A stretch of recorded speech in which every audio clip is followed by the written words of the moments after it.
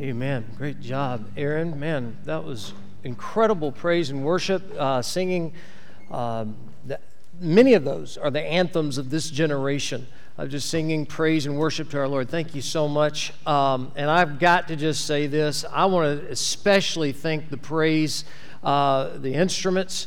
That was incredible to do that with their mask on. That had to be an extra task to them. Could we just show our appreciation to them? Would you mind doing that?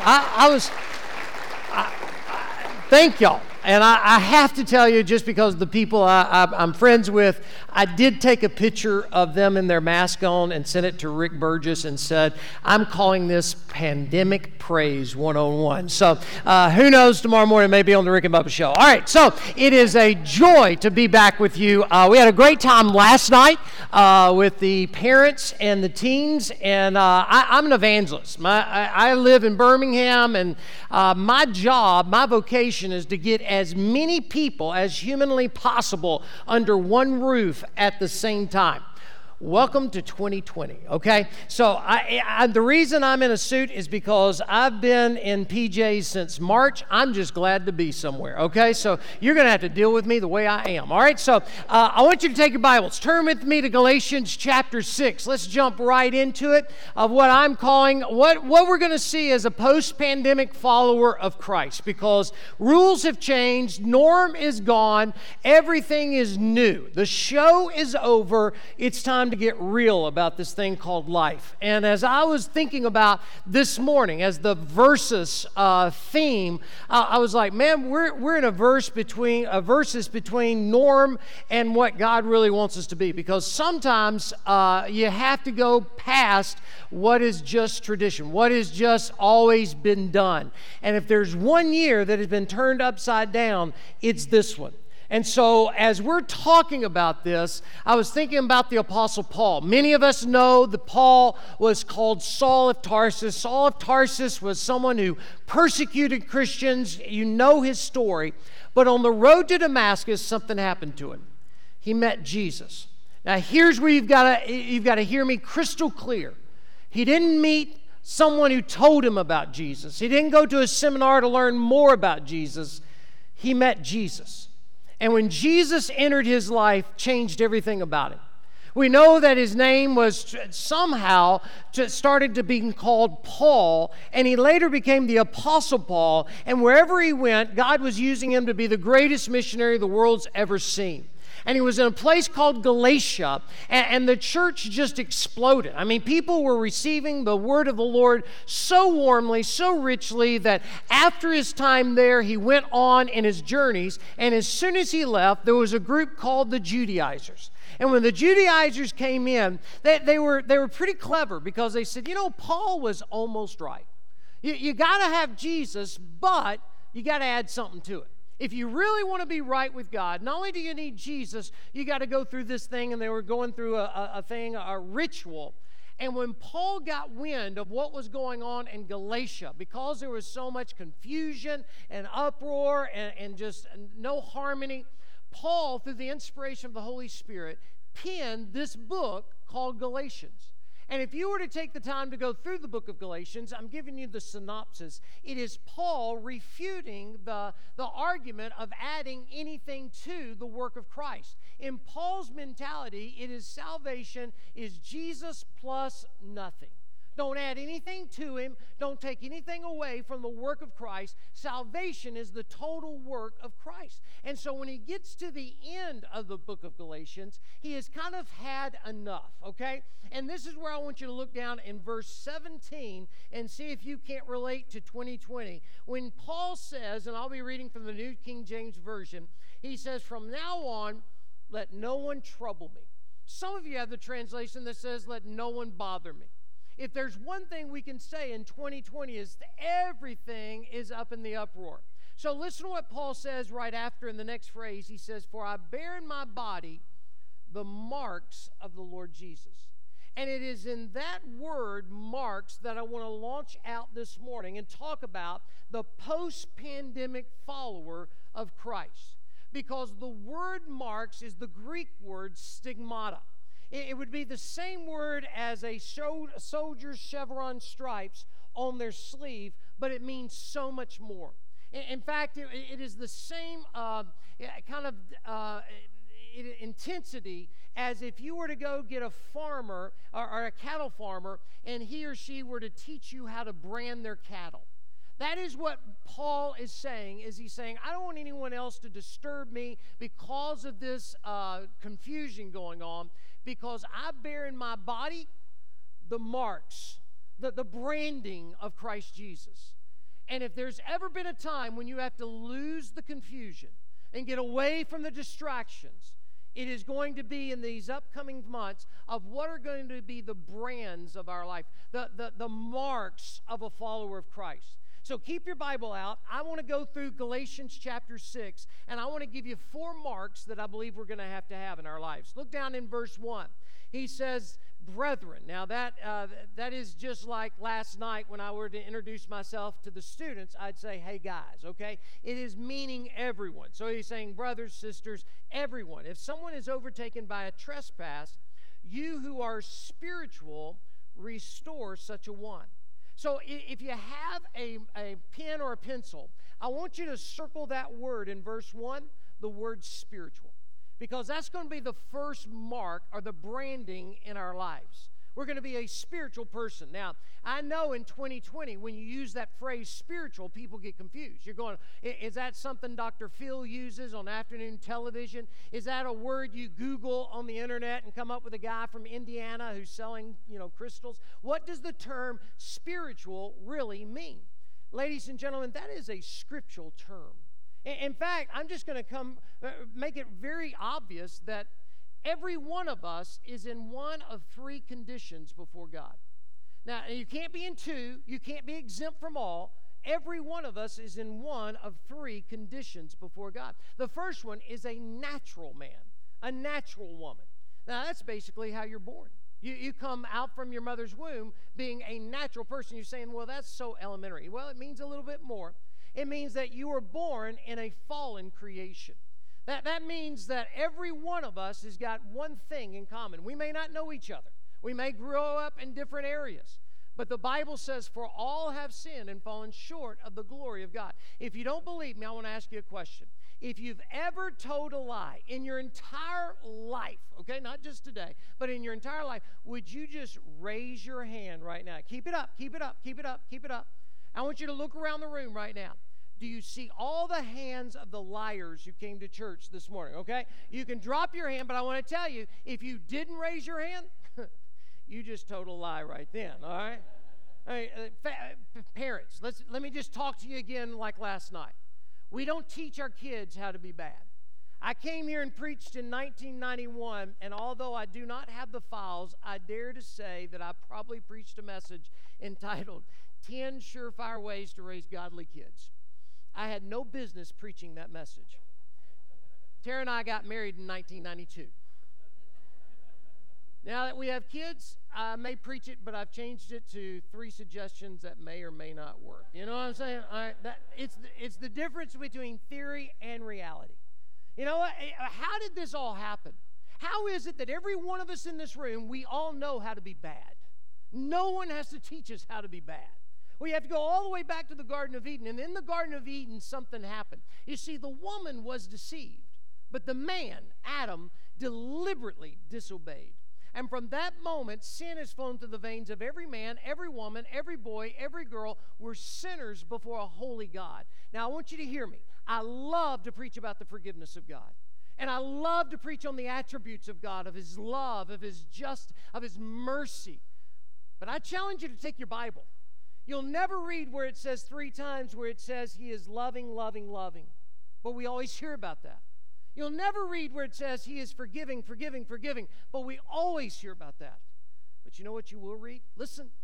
He is holy, holy, holy. 3 times. That means absolute perfection. You know what that means? That means because of my sin, I can't come into His presence even on my best day. Now, here's the good news. When I couldn't come to Him, He came to me. And if you read the story, you realize for 33 years, Jesus walked among us, and He never once uses the phrase, pay me. He doesn't even say, thank me. He says, follow me. Why? Because he knew his mission on this planet. He went to the cross to do something for me I could not do for myself. He did something for you you could not do for yourself. He paid the price of my sin. And you see, when I was growing up, we'd always use the phrase, he's the God-man. And preachers would describe it like this. They'd say he's all man like he's no God. He's all God like he's no man. And I'd go, that is so cool. But you'll never understand it until you place him on the cross. Because it's on the cross. Listen, guys and gals, when he was on the cross and lifted up, because he's all God, he is firmly grasped to God's deity. But because he's all man, at that point he can reach out to the sinfulness of mankind. And when they lifted him up, Jesus became the one who bridged the gap between God and man together again. And apart from that, the Bible says you're a natural person. Now, there's a second condition. Not only is there the natural man, then Paul uses a phrase, a word in the book of Romans called a carnal man, a carnal woman. Now, if we know a natural man is someone that's just born on this planet in a fallen creation, what's a carnal person? The second condition before God, the way I would probably define that, let me just cut to the chase. In Alabama, I would probably say that is someone who says, I know God, but then they live like they really don't. There's just, I'll tip my hat towards him, but I'm not going to surrender before him. In fact, Jesus says it like this, with their lips they praise me, but their hearts are far away. It's kind of like if you've ever stayed up late at night and tried to watch one of those international movies that they've dubbed into English. Have you ever tried that? And the mouths are moving and it's not synced and it's just so confused. It's distracting. That's to me is the life that says, hey, my audio says one thing, my video says another. That's the carnal person. Now let me talk to you about the spiritual person. Probably one of the hardest ones to describe to you is you're sitting here this morning and going, what is a spiritual man? What is it? How in the world would you describe a spiritual woman? You know who that is? It's if you're in this room and you know Jesus. If you're in this room and Jesus has changed your life, I know you're sitting there going, wait a minute. I know Jesus, but don't call me a spiritual person. You know, no one's perfect. Well, can I just tell you something? If you know Jesus in this room, you know what he does? He presents you pure and blameless before the Father. It's not based on what you do or what you... When you come to know Jesus, you are perfect in your Father's eyes. Isn't that good news? Now, I know in this world I'm supposed to be, I'm being molded into the image of Christ, and I'm on that transformational progress, but every day, I know Jesus. Now, you may be sitting here going, wait a minute, I am so confused. I don't know if I'm a natural person. I don't know if I'm a carnal person. I don't even know if I'm a spiritual person. Here's the question that will answer it. Here it is. Has Jesus changed your life? Because you don't meet Jesus and get over him. You may meet a religion and get tired of it. You may meet a philosophy and find something newer. But you don't meet Jesus and get over it. I told the earlier service there's a Russian proverb. And I know we don't talk about Russia too much right now. But there's a Russian proverb. It's 100 years ago. Here's what the Russian proverb states. Those who've been infected with the disease of Jesus will never be cured. How about that in 2020? Those who've been infected with the disease of Jesus will never be cured. And so help me, I was going on a mission trip, okay? And I was going to a place, this was back when we could actually travel. And so I was going to a place and they told me I had to get a vaccination, okay? And I'm not arguing, should you not, but I know what they told me I could catch at that time.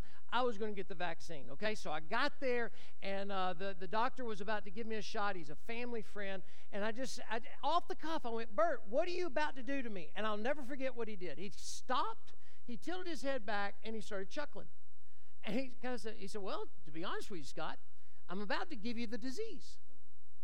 But he said, don't worry. Listen to me. He said, don't worry. I'm just going to give you enough of it so your body can build a defense against it and you'll never become infected.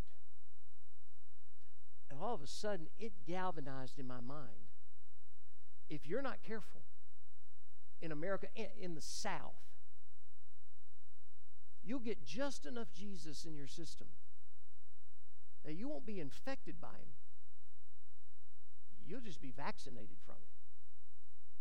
You can show up and be a part of the services because these folks are talented. You can sing the songs, they're uplifting. You can even hear the messages as long as they're short and got a couple of jokes, okay? But you be sitting there going, hey, how do I know if I'm natural, carnal, or spiritual? Here's the question. Has Jesus changed your life? If not, don't walk out of these back doors until you open up this door and say yes to Him. Man, I'm going to tell you, if I didn't go to bed at night confident that our God was in total control, I'd go stark raving mad right now. These are unprecedented times. And let me say that if I hear that phrase again, I'm going to go crazy, all right? Everybody says, these are unprecedented times. I go, no, duh. So the first mark in our life is going to be knowing Jesus. It's going to be spiritual. In fact, I'm going to tell you, these marks, these brands on us, it's like staircase. It's going to be the first step. You got to take the first step until you take the second step. The first step is in verse 1. You're going to be a spiritual person. But if you're going to be a post-pandemic follower, let me go to verse 3 and give you the second step, the second brand. Listen to what Paul says. He says, for if anyone thinks himself to be something when he is nothing, he deceives himself. So in Paul's mind, it flows so perfectly is that when you know Christ being spiritual, the next step in our life is having a spirit of humility. Remember what Paul says in Ephesians, for by grace are you saved through faith. You can't boast that it's your work. I didn't do anything. So of that, I'm not going to think of myself something when I'm nothing. And by the way, we know what pride is in the Bible. In fact, we've been taught all of our life. Pride comes before a fall. Write this verse in your margin of your Bible, Proverbs 16:18, because that's where we get pride comes before a fall. But here's what the proverb says. The proverb says a haughty spirit comes before a fall. Now, I wanted to know what in the world is a haughty spirit. A haughty spirit is it's basically when you need a reality check. I'm just going to tell you, it's just when you think a little bit too much of yourself. We've all been there. Every one of us has have a reality check. That's a fall. That's not pride. Let me give you an illustration. There's a story about Muhammad Ali when he won the Thrilla in Manila. After that fight, he got on the plane, had his championship belt around his waist. He was parading around. The stewardess came up and said, sir, please sit down. We're about to take off. Put your seatbelt on. To which Muhammad Ali kind of quipped, Superman doesn't need a seatbelt. To which the stewardess replied, Superman doesn't need an airplane, okay? Put your seatbelt on. We're about to take off. So that was a reality check, okay? That's a haughty spirit. You know what? Pride, according to Proverbs 16:18, comes before destruction. Now that's different than a fall. Destruction is an unraveling life. It is when you've gotten to the point where you are self-sustained. You're not listening to anyone else's advice. You're not taking anyone else's counsel. You're bent on doing it your own way. You want it your own fashion. So as that, there's two forms of pride. One, there's arrogance. We hear about that all the time. We can see arrogance coming. But let me tell you, in church life, since I'm dealing with church people, the second form of pride is just as deadly but harder to detect. Not only is it arrogance, it's a thing called false humility. If I were to use the phrase, it's when I'm humble but proud of it, okay? It is when I'm at the point where I can turn all the phrases. I can use every situation, poor little old me, oh, woe is me, to always receive the glory. Because if you're going to be a pandemic follower of Christ, let me tell you what the difference is. The difference is that we get to the point of realizing it's not about us, it's all about Jesus. See, there is I told the earlier crowd, and I don't know if y'all have seen it. There's a movie called Courageous. Anybody seen Courageous? Anybody? Okay, several of you have. I am in that movie, all right? And you go, well, that's arrogance. Okay, and no, follow along with me. I was down there doing a devotional for the film crew. I wasn't supposed to be in the movie. I was about to leave, go home, and right before I left, the producer kind of screamed across the room. He said, Scott, do you want to be in this movie? And I'm just like every one of you. I was like, yes, sir, I do. A Star is Born, you know. So I went through wardrobe. It was 9 hours of filming. We were supposed to be back like at 2. We got home at midnight, and man, I was like, this is the critical scene. This is when they were going to arrest the bad cop, and because they realized that morning one uniformed officer would never arrest another uniformed officer, they had to get an officer of internal affairs, and so he would not be in a uniform. He would have to be in a suit. And so help me, with my hand in the air, the reason I got the job was I was the only one who could fit in the suit. So I got the job. They invited us to Fox Theater. We were there. I brought a couple of friends. We were watching it, and I knew when the scene was happening. I knew when it was happening. I was like, here it comes. Well, when the scene happens, if you remember, if you've seen the movie, all you can see is the back of my head. They cut out all my words. They cut out everything but the back of my head. When that took place, a guy named Jordy, he was bent over laughing hysterically. During a very dramatic scene, he is laughing uncontrollably. And he said, Dawson, you're not in this movie. You're nothing but a glorified extra, man. And I went, wow. Now let me tell you how I've learned this. Zone in. You know what my biggest problem in life is? It's not you. Bobby, you're doing this versus weekend, us versus them. But here's what I've realized. My greatest obstacle in pursuing what God wants in my life is not you. It's me. And if you want to make a difference in the kingdom of God, deny yourself. Step out of the limelight. Realize when you come to Jesus, ladies and gentlemen, here's biblical truth. He is the leading man. I am nothing but a glorified extra in this thing called life. A pandemic follower of Christ, you're going to know Jesus. Man, all of a sudden you're going to realize who does it. God can do more in one moment than I can do in a lifetime. Why do I fret? Why do I worry? Why do I stress about trying to come up with the next best program? Maybe it's not the programs we need, it's the person of Jesus Christ. Spiritual, humble. Let me give you the third mark. Let's roll. Go down to verse 9. Listen to what Paul says. He says, and let us not grow weary while doing good, for in due season we shall reap. I love this next phrase. If we do not lose heart. If you're taking notes, the third mark, put it down, is the mark of persistence. Persistence.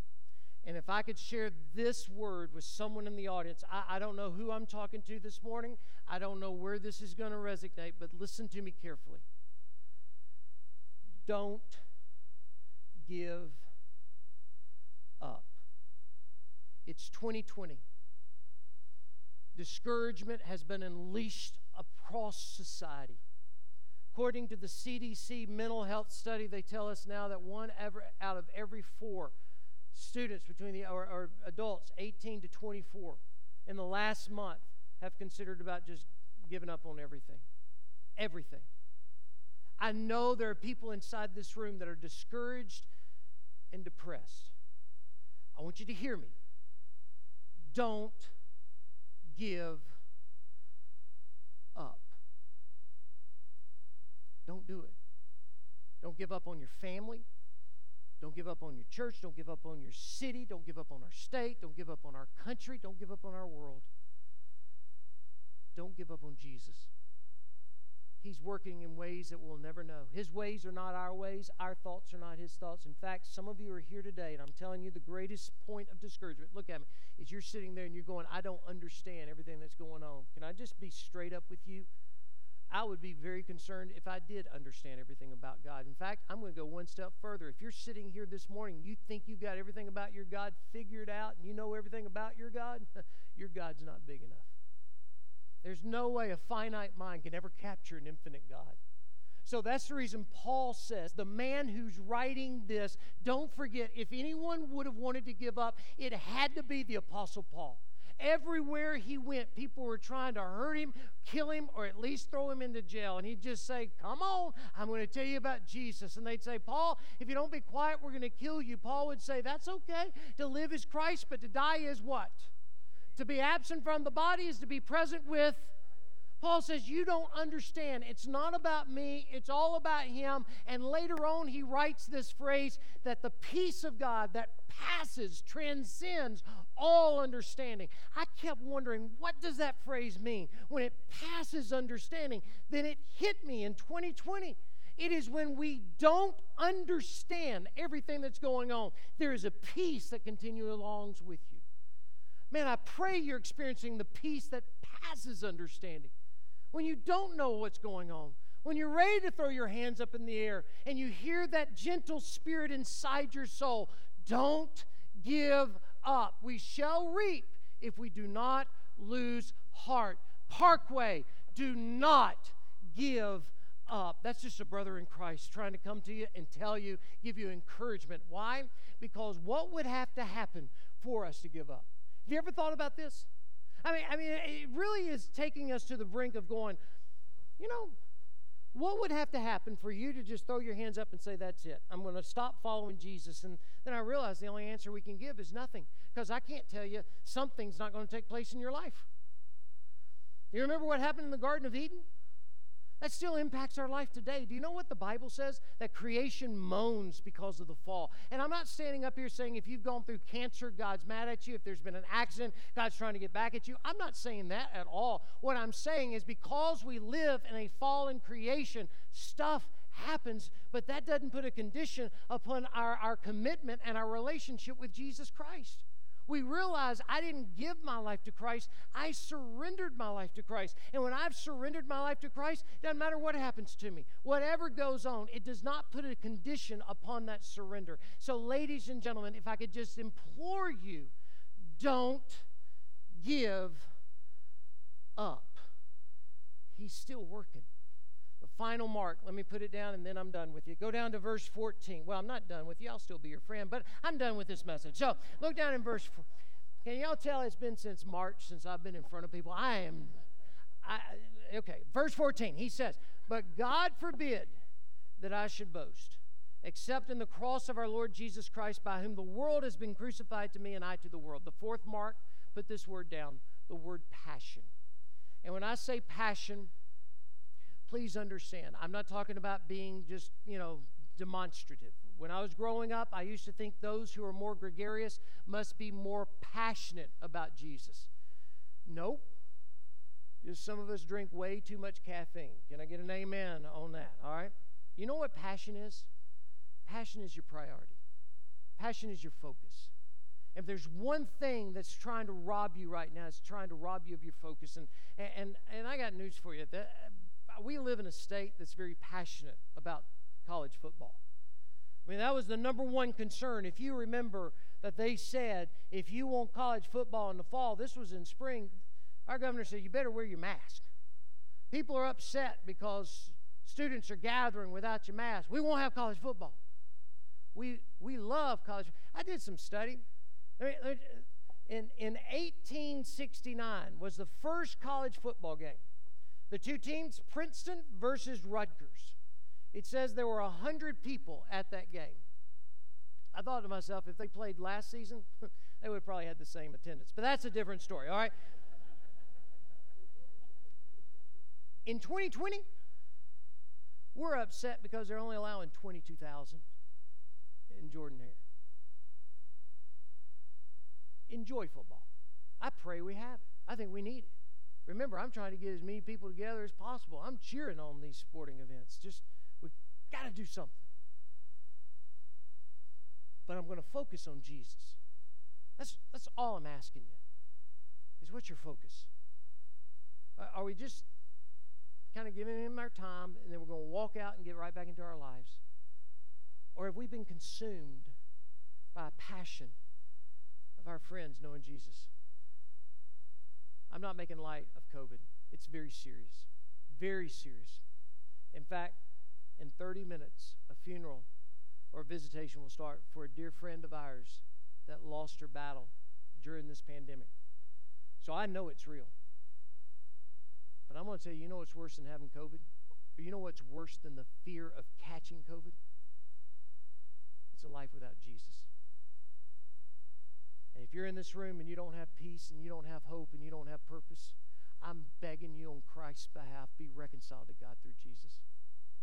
Don't walk out of here the same way you walked in this morning. Don't walk out of here being fearful of what man can do and what things can go on. Would you please understand the same God who brought life back from the grave is the same God that wants to indwell your life today. If Jesus didn't die, if Jesus didn't resurrect, I'd say, man, we're all in trouble. But because we know the tomb is empty and the throne is occupied, Jesus Christ is Lord. And here's the facts. Unless Jesus comes back, every one of us is going to go through death's door. Every one of us is going to experience that. It could be tomorrow, or it could be 25, 50, 80 years from now, but every one of us. So we better be ready. But while we're preparing, let's make a difference. There's a book out that does how many days that people lived. And as I read that book, there was one story that captivated me. His name was William Borden. He was a member of the Borden family. Now, you know, they're wealthy, okay? So this was like 100 years ago. When William Borden graduated, 100 years ago, his parents, for his high school graduation, gave him a trip around the world. Our daughter graduated, we gave her a camera. Anyway, all right, so, but on that trip around the world was when William Borden met Jesus. He'd been religious, but that's when he got infected with Jesus. He came back, he went to Yale University. When he got there, he was head and shoulders above everyone else. He was so consumed with a passion for Jesus. 100 years ago, he started one of the very first ministries to reach out to those who are addicted to alcohol. By the time he graduated, over 1,000 students had professed Jesus Christ, their Lord and Savior, through a direct witness from William Borden. When he graduated, his parents said, hey, you know what? Name your salary, give yourself a title, everything we got is yours. William Borden turned it down. He wanted to be a missionary, wanted to get the gospel into the Muslim regions. He was in Egypt. He was learning Arabic, and that's when he contracted a terminal illness, and he died. He lived 9,297 days, just shy of 24 years of age. When they shipped his possessions home, his parents opened up the crate, and on top of the crate was his Bible. Now, the story goes that after he'd received Jesus, there was not a time anyone could remember that William Borden had been separate from his Bible. It just consumed him. They opened up the Bible, and on the inside front cover, there were 3 life events with 2 words that described each. The first life event was when he received Jesus. Had out beside it 2 words, no reserves. The second life event was when he turned down the family fortune and decided he was going to go into missions. Had out beside it 2 words, no retreat. The third life experience was when he was found to be terminally ill. Had out beside it 2 words, no regrets. No reserves, no retreats, no regrets. That's a life worth living. And I pray this morning, if you're in this room, you're on this journey with Jesus. But I know in a crowd of this size, or even on live stream, I know I'm speaking to somebody who you don't know Jesus. You know about him, but you don't know him. Man, the greatest privilege I have is to look at you and say, you know what? If you want to have this personal relationship with the living God, it's not by running up and down these aisles. It's not by screaming at the top of your lungs. Paul says it as he's quoting from the Old Testament, the book of Romans. Here's what he says. He says, whosoever calls upon the name of the Lord shall be saved. You know why I love that verse? Because it says whosoever. It's not everyone but me. It's not everyone but you. It says whosoever calls upon the name of the Lord shall be saved. The word call is an interesting word. You know what it means? It means to stretch forth. And if I were to give you a mind picture, it'd be like if you were drowning, okay? And you were in a body of water and you're about to go under for the last time, and right before you went under, a life preserver hits the top of the water. What are you going to do? You're going to reach out and you're going to grab the life preserver. Now, somebody could be in here this morning going, wait a minute, that means I saved myself. Listen to me. You can't save yourself. You're drowning. You have to trust the life preserver. I want you to hear me. I'm not the life preserver. God just loves us so much, he uses resources to throw the life preserver your way. We're talking about Jesus.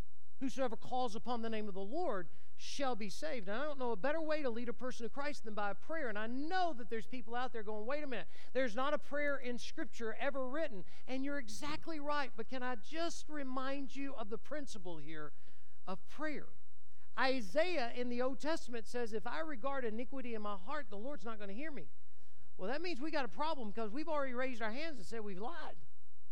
So we got a problem. God's not going to hear us. But if you go to the New Testament, this guy named Paul, you know what he says in Thessalonians? He says, pray without ceasing. So how do you go from God not hearing your prayer to always wanting you to pray? You go to Jesus. Here's the key. What does Jesus say about it? And Jesus met a religious person who thought he knew it all, but he had one question. How can a man be born again? Remember what Jesus said. Do not marvel at this. That which is born of flesh is flesh. That which is born of spirit is spirit. But then he said, you must be born again. How are you born again? Whosoever calls upon the name of the Lord shall be saved. That means your first authentic prayer, it's not before the holiday meal. It's not before the big game. Your first authentic prayer is the prayer of salvation, going, that saved me. And this morning, if you're in this room and you don't know Christ, I would love to lead you in this. Now, I tell everyone, I'm not your travel agent, but I can be your tour guide in this. You know what a tour guide goes along with you. They don't experience it for you, but they're right there beside you. And so if you're in this room and you don't know Christ, I want to be your tour guide right now. That if you're in this room and the only condition is that you can't be sitting there going, I'm going to check this thing out. You got to trust him. You got to call upon him. That means you don't repeat the words I'm saying. You talk to God. He wants a relationship with you. So if you could, as I close this service, and I know you're sitting there going, wow, this has been a little unique. Well, it's 2020. All right, so here's what I want you to do. Would you just bow your head with me all across this room? Heads are bowed, eyes are closed. And with no one looking around, if I could ask you, just in the privacy of your own moment, without one word spoken audibly, down in the depths of your soul, if you're sitting there going, man, I need Jesus, would you just talk to him in your heart? I'll lead you, but this is you talking to God. It goes kind of like this. I'll lead you. It goes, dear God, I know I've done some things wrong, but I know you love me. To the point you sent your son to die on the cross for me. So right now, the best way I know how, I receive you into my life. Forgive me of my sin. Make me brand new. I know you love me. Help me to love you. Thank you, God. I now call you Father. I'm just going to ask in this I'm going to call it a holy moment. There is a way, there are so many different ways you can reach out to someone, to tell someone of what you just did. And the Bible is very clear. Out of the abundance of the heart, the mouth's going to speak. You don't have to tell everyone right now, but you got to tell someone. And there's some in this side of this room going, man, I know I'm a Christian, but I need to talk to someone. In just a few moments, the pastor's going to come and he's going to tell you several different ways where you can have someone reach out to you and help you through it. I'm just going to say, don't be brought to the moment of decision and walk away. I'm going to tell you, there's an illustration of that in the New Testament of the rich young ruler, and it's the saddest story to me in Scripture. He knew it all. He had it played out before him, and he just turned and walked away. So when we talk about responding, I know it's in the midst of a pandemic. I know we can't do the traditional way of responding, but you can still respond. You can still say yes to Jesus. And so what I'm going to do is I'm going to ask everyone here, would you just please lift your face and look right up here at me? Everyone here. In just a few moments, Pastor Jeff's going to come and he's going to talk to you about Parkway and how you can respond to Parkway. But if you're in this room and you just received Christ, or if there's some issues going in your life and you go, I just need something, I need someone to help me. I need some resources. I'm just going to offer this to you. If you have a smartphone, I mean, if you have an Android, if you have an iPhone, if you have a computer, I mean, if it has iMessage and all that kind of stuff, would you just kind of write this number down. It is 55498. 55498. Now, here's what you got to do. There's a one-word text. We couldn't do 2 words. We can only do 1. But we're asking you to text the word, help me. And in Alabama, we know how to combine words. So it's help me. Don't make it 2 words. So if it's autocorrect on, you have to mark it down, help me.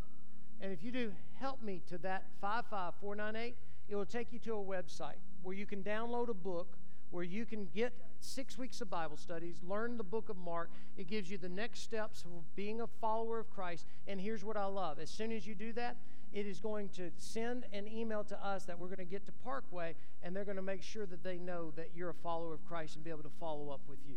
So it's 55498, the word help me.